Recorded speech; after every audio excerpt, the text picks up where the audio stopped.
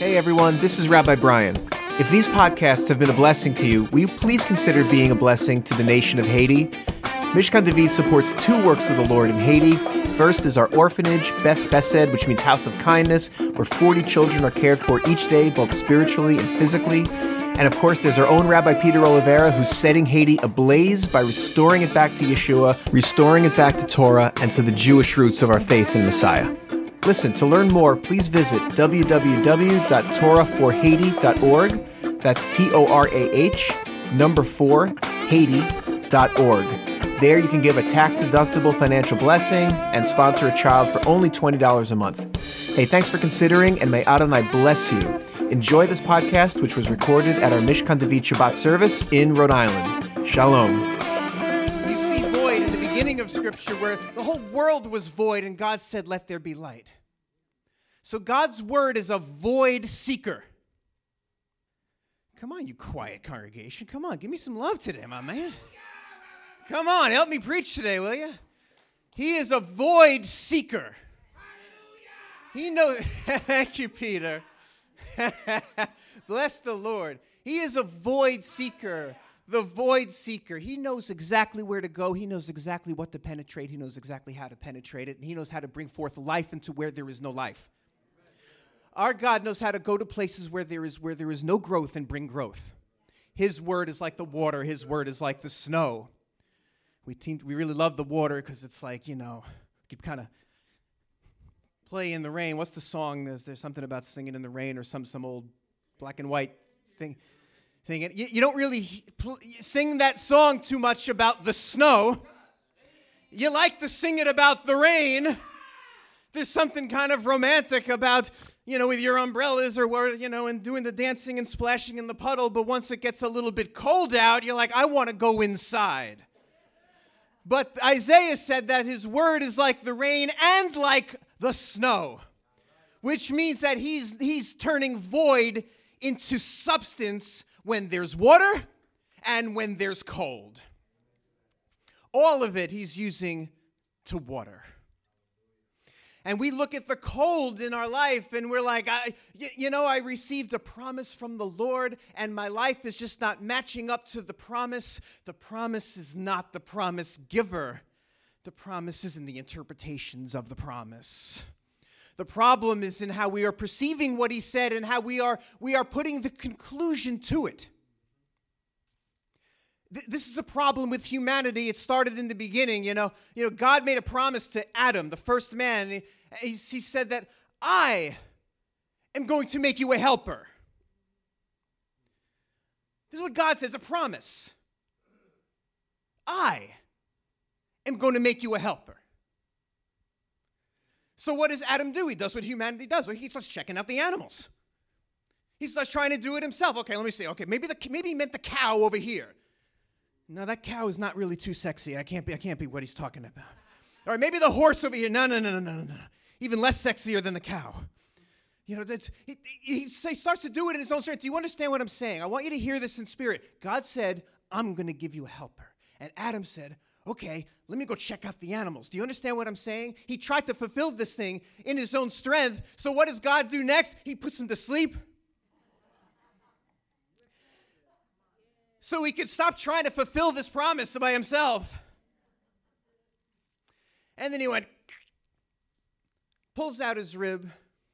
He pulls out that part of him that surrounds his heart. Wakes him up. And he goes, whoa.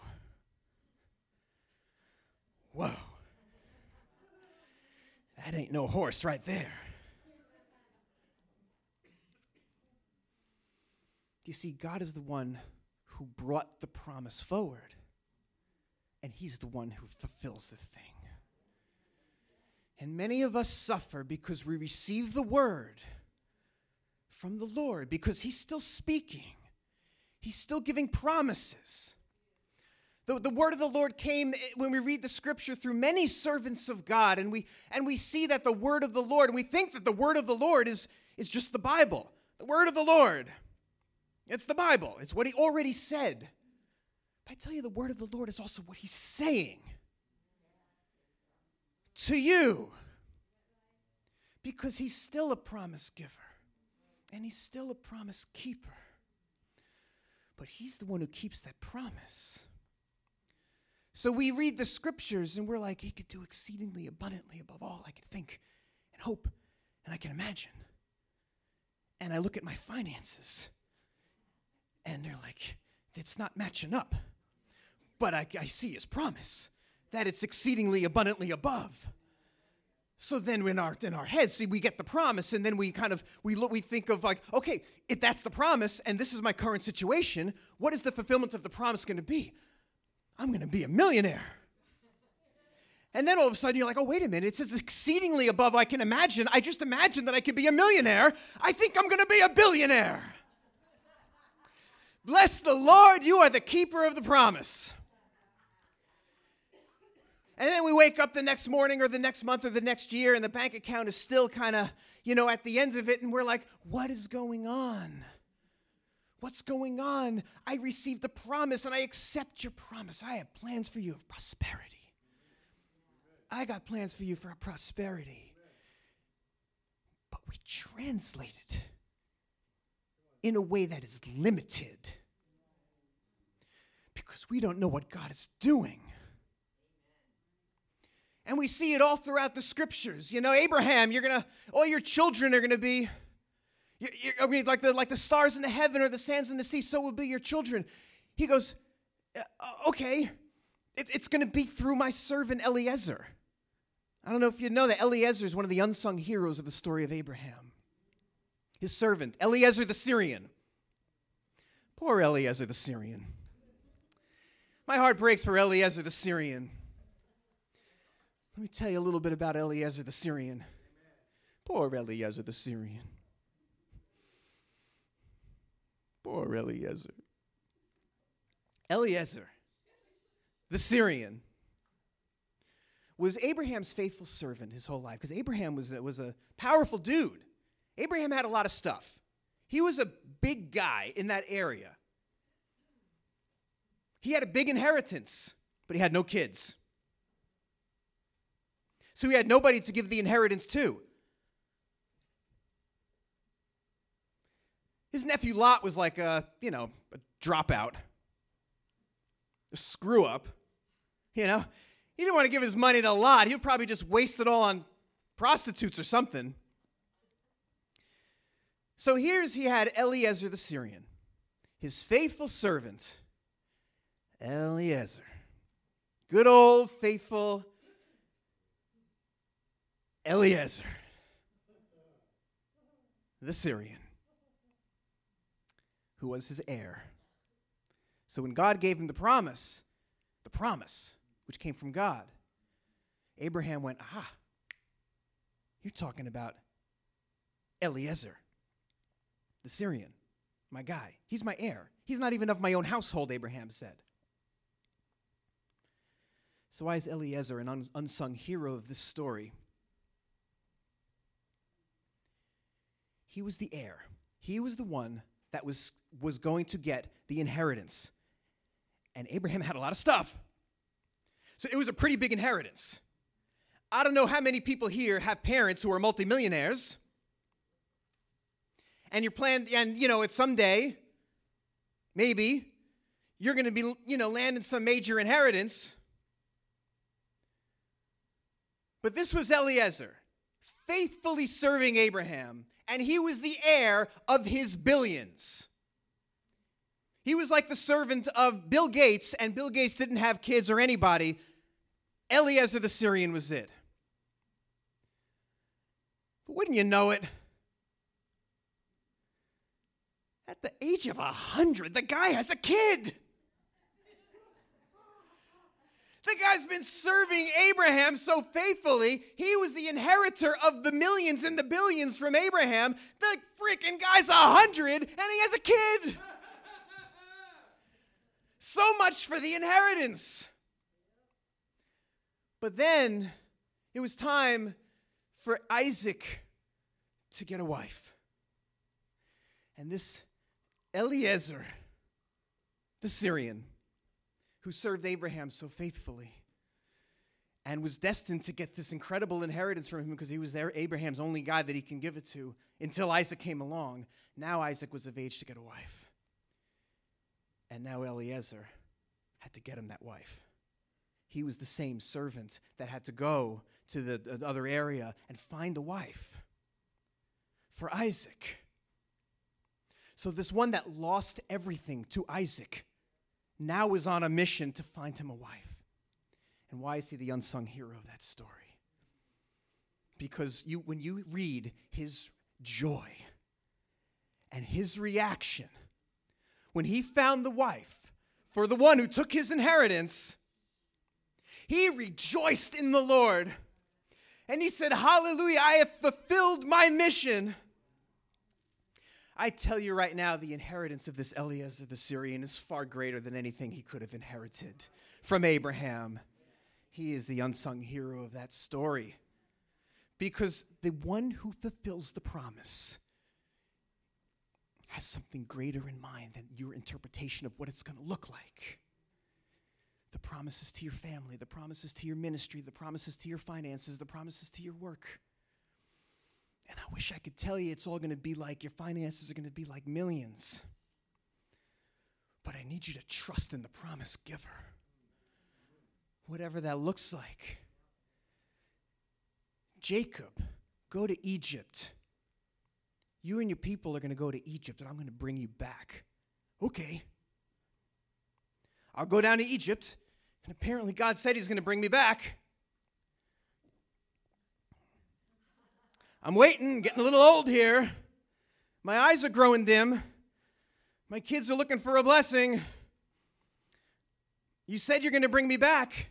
The promise keeper fulfilled his promises. He was brought back. His bones were brought back. Hundreds of years later. Was the promise not fulfilled? It was fulfilled. It just didn't look like it how we maybe think it could be. And this is the story all throughout Scripture. Moses, go rescue your people. He goes and tries to do it once. Pharaoh makes things harder. And then they start yelling at Moses. And then at the end of that first portion in the book of Exodus, God says these amazing words. He says, now you're going to see what I'm going to do. Now you're going to see what I'm going to do.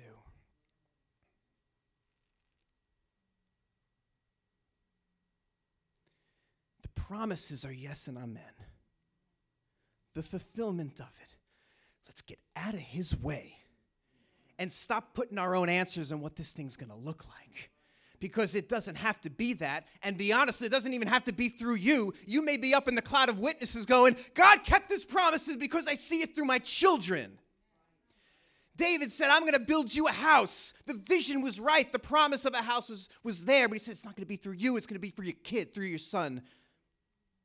And then he told to Solomon that if you keep my ways, your kingdom will be a never-ending kingdom. And Solomon must have been like, okay, we got to live a righteous life. But it wound up being through a different revelation. It wound up being perfectly fulfilled through his son Yeshua all those years later. The promise giver, he's the promise keeper. And how he does this thing. We risk listening to an evil demon of control when we think this is what it has to look like. This is what our life has to look like. This is what success looks like to me. This is what keeping the promise looks like to me. God has different things in mind. I'm reminded how Paul, the Apostle Paul, in the book of Acts, he was a mighty man of God. This dude knew how to resurrect the dead as an afterthought. He wasn't a really good preacher. He was putting people to sleep. But he certainly knew how to resurrect them if they fell down off the window and died during his preaching. I mean, the guy should have had a good night's sleep. He had this ministry trip the next day. Instead, he's preaching all night. This congregation's falling asleep on him. So this guy drops down the window, dies. He resurrects him, keeps preaching. Must have been really important what he had to say. This guy knew how to resurrect somebody as an afterthought. And now he's establishing churches. And when I read the book of Thessalonians, I don't see a bunch of people that are resurrecting people and doing all the same stuff that Paul did. In fact, I don't see one little story of a resurrection once those churches are established. What I see is a group of people that are weeping and mourning and saying, these people that we love have just died. And we don't see Paul saying, come on, man. You got the power within you. Resurrect those people. Why did they die on your call? You should have been healing them. Paul says, man, that's old news. I'm going to give you something new. I'm going to tell you right now that those people that died, when Messiah comes at that last trumpet, they're getting a ticket before yours. They're going to precede you if you're still alive. So encourage one another with these words. Bless the Lord. Bless the Lord. Bless the Lord. Bless the Lord. Bless the Lord. Bless the Lord. Bless the Lord. Bless the Lord. Bless the Lord. He's the promise keeper. He's the promise giver. And we got to get out of his way so he can do what he wants and stop praying away the journey towards the fulfillment of the promise. Because if you're not seeing the promise fulfilled in your life yet, it just means that you're on the journey to that fulfillment. There's either two things happening. You're either receiving the fulfillment or you're on the journey towards that fulfillment, because it says that his promises are yes and amen. But it doesn't mean that you're going to see it in the way you've seen it. There was Hebrews 11 talks about all these people that had this incredible faith, and it ends the chapter by saying, but none of them saw it. But none of them saw it. Joseph is the greatest example of it. Got a dream, brings his family together. Hey guys, come on. I got this incredible dream. You got to hear it. You got to hear this incredible dream. I got it from the Lord. See, we all want to hear the dreams from the Lord until the dream is like somebody else saying, you're going to bow before me. I mean, how many people go, hallelujah, that's a word from the Lord. They're like, what the heck does this guy, what is he saying? What the heck is he saying? This punk, we're going to bow before him? He's like, yeah, you're going to bow before me. You're going to bow before me. I got the dream. And the sun and the moon and the 11 stars, you know what that means? That means mom and dad too. They're all going to bow before me. I tell you right now that Joseph, in the fulfillment of this, could not have imagined that the fulfillment of this thing was going to involve his brothers, the ones closest to him, casting him away to be killed, putting him into a ditch, having him sold off into slavery, to go into a land of people that he didn't know. Not the birds of a feather that flock together, a whole nother flock, a whole nother gaggle. Now he's got to run away from Pharaoh's hot libido, a high libido wife who's lying about him. Now he's in prison. I guarantee you there was a time during that story where he said, I may not have heard that dream correctly. The word of the Lord may not have been what I thought it was. Because this is not what I envisioned when I brought my family around and said, hey guys, guess what? Guess what this dream I had? Until the famine came.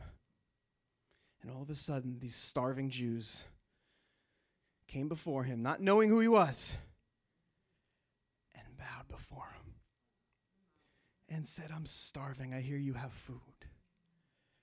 And he went, oh my God. Oh my God. This is not what I envisioned. But this is far greater than anything that I can envision. Because God is bringing a deliverance for the world through this that I didn't see when I was in jail, that I didn't see when I was being falsely accused, that I didn't see when they were throwing me into a ditch, that I didn't see when the Ishmaelites were selling me to Egyptians. I didn't see any of it. now I see the fulfillment that the promise giver has kept his promise. And I can't make this stuff up. So much so that once the brothers realized who he was, they went, oh my God, we are so dead. Once Dad goes, we're next. He's going to kill us. And Joseph said those words, which are prophetic for all of us. He said, don't even fight amongst yourselves. This is all from God. I tell you that you are reaching a point as you are on your journey towards the fulfillment of that promise, whatever that fulfillment looks like, you are on the journey towards that point where you're going to look at this fulfillment and go, oh my gosh, I could not have planned this. Don't even argue about it. Don't even yell. Don't even question anything. This whole thing was from the Lord. And everything that I was praying against and everything that I was saying, God, I must have simply not heard you right, was all God's, was crafting this amazing story. And now in retrospect, in hindsight, I see it clearly. I didn't see it clearly when I got the vision. I see it clearly now. The fulfillment came. The word of the Lord is like the rain. It's like the snow. It will not return void in your life. So there was a promise that was made in this place, and I'm going to end with this. And by the way, that was just the prelude. Now comes the message.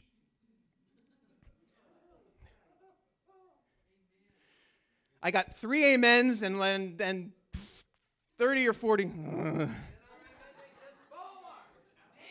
So a word came forth in this way about 5 years ago, and it was through our friend Stan Leach of blessed memory, who passed away 2 weeks ago today, plus about 20 minutes.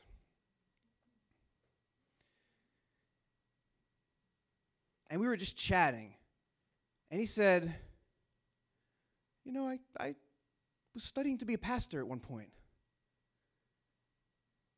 And, you know, I can give a word. I said, oh, Baruch Hashem, how would you like to give a word? This is about 5 years ago. How would you like to give a word at Mishkan? And he went, in the words of Ralph Cramden,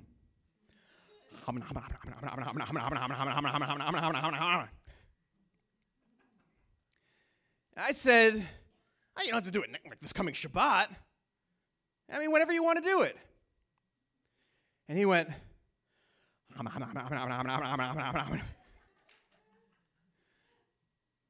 it got to the point where he actually had to write me a letter. And he said, Rabbi Brian, I feel just terrible in my spirit that I have to say no to you.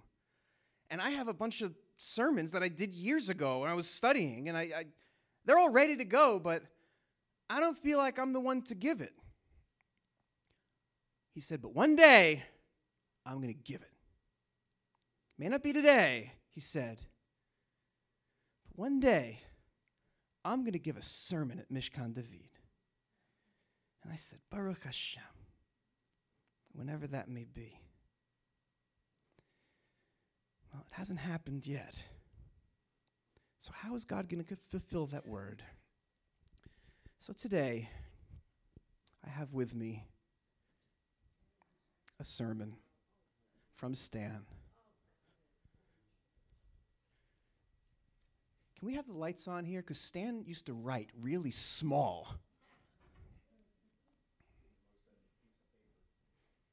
Exactly.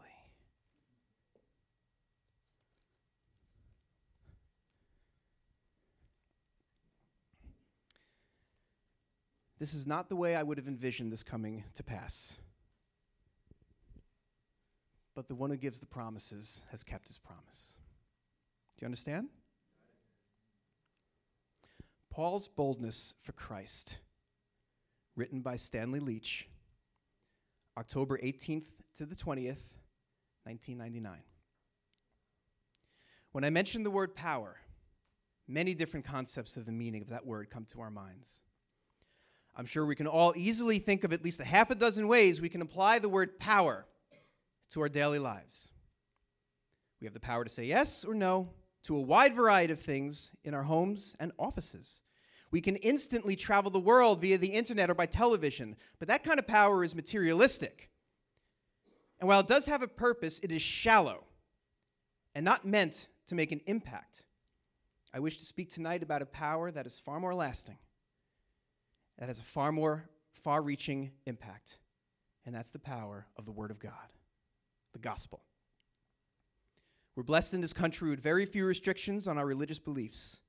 Yes, there are some restrictions, such as prayer in school, but the challenges to these things are growing. We may yet see them lifted away.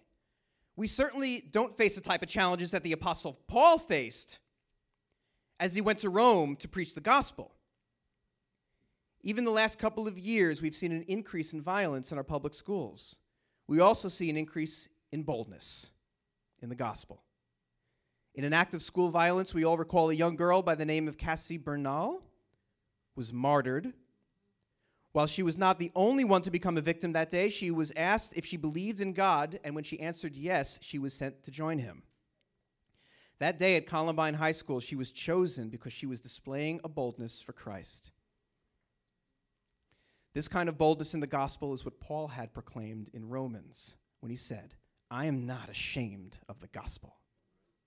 This is the power I wish to speak about, the kind of power that was able to let Paul have the Holy Spirit boldness to say, "I am not ashamed." Paul was very focused, even faced many trials. He was still very intent on preaching the message of salvation.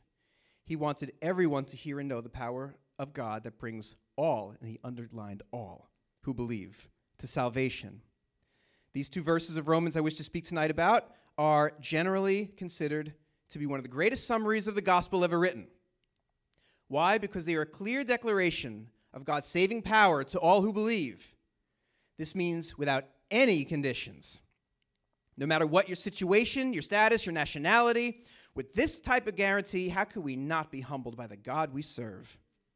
I pray that as I go through these verses with you, that it will become clear why Paul was so unashamed of the gospel and why we can be just as bold and unashamed as he was. The theme I hope you will see throughout this message that Paul was so eager to deliver is that salvation comes to all who believe. Why was Paul so bold in his desire to spread the gospel? This truth emerges in three major ways. Now apparently Stan was really good at doing outlines, because there were about 5 outlines. Point number 1, point number 2, number 3, and then within point number 3, here's point number 1, A. Why was Paul so bold? 1, it is the good news from God himself. Paul was aware from his past experiences in the East that God's power works in the proclamation of the good news, that in the proclamation of the good news is able to transform lives. Paul knew that the gospel is the news that God has given to the world and wants to proclaim to the world. The fact that the gospel had been given by God himself made Paul unashamed of the gospel. The point here is no man should ever be ashamed of anything concerning the sovereign majesty of the universe. Paul had every reason to be ashamed. I'll touch on 4 briefly.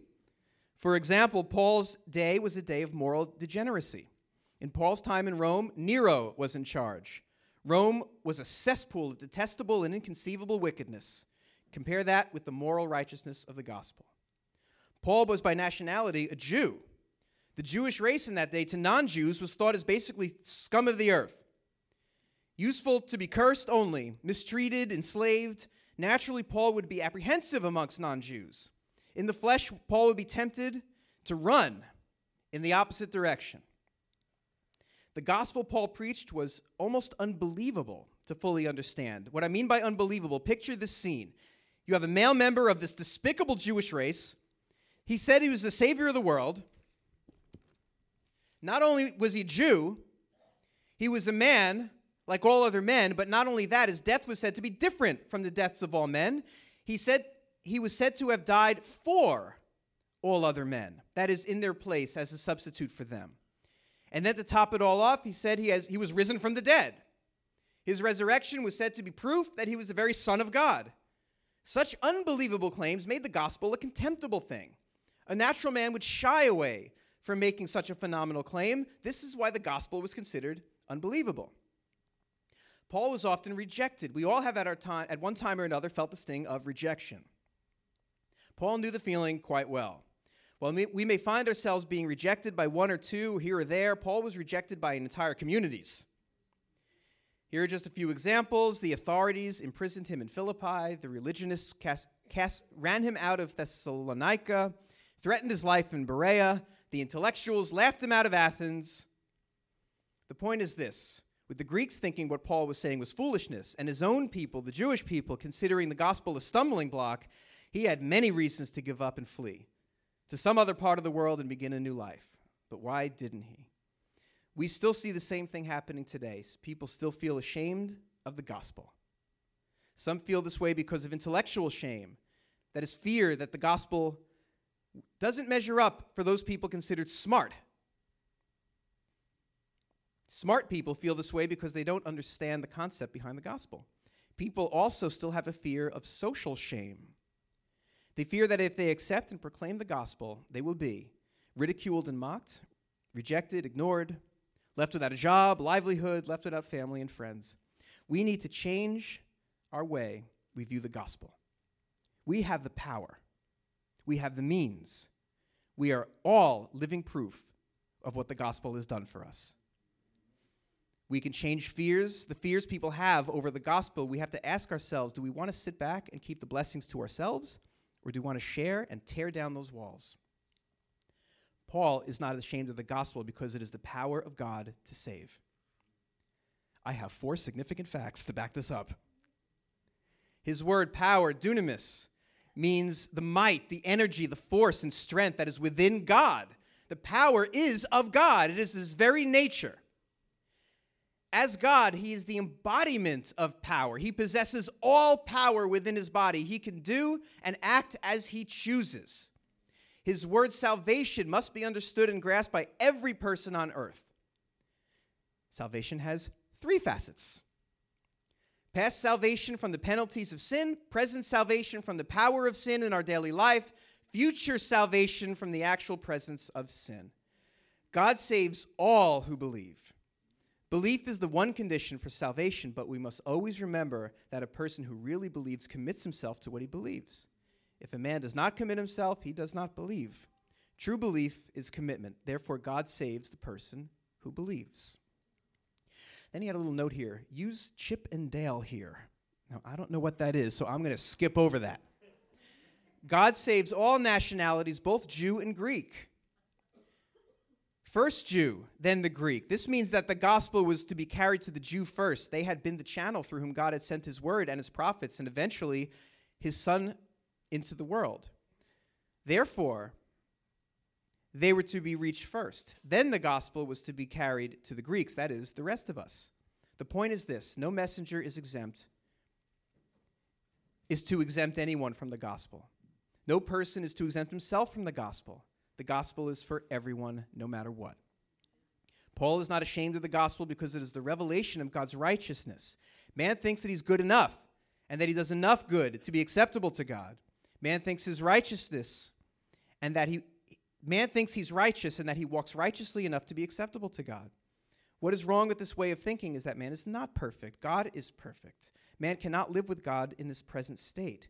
He would pollute the perfect world of God. The only way man can live with God is by being made righteous.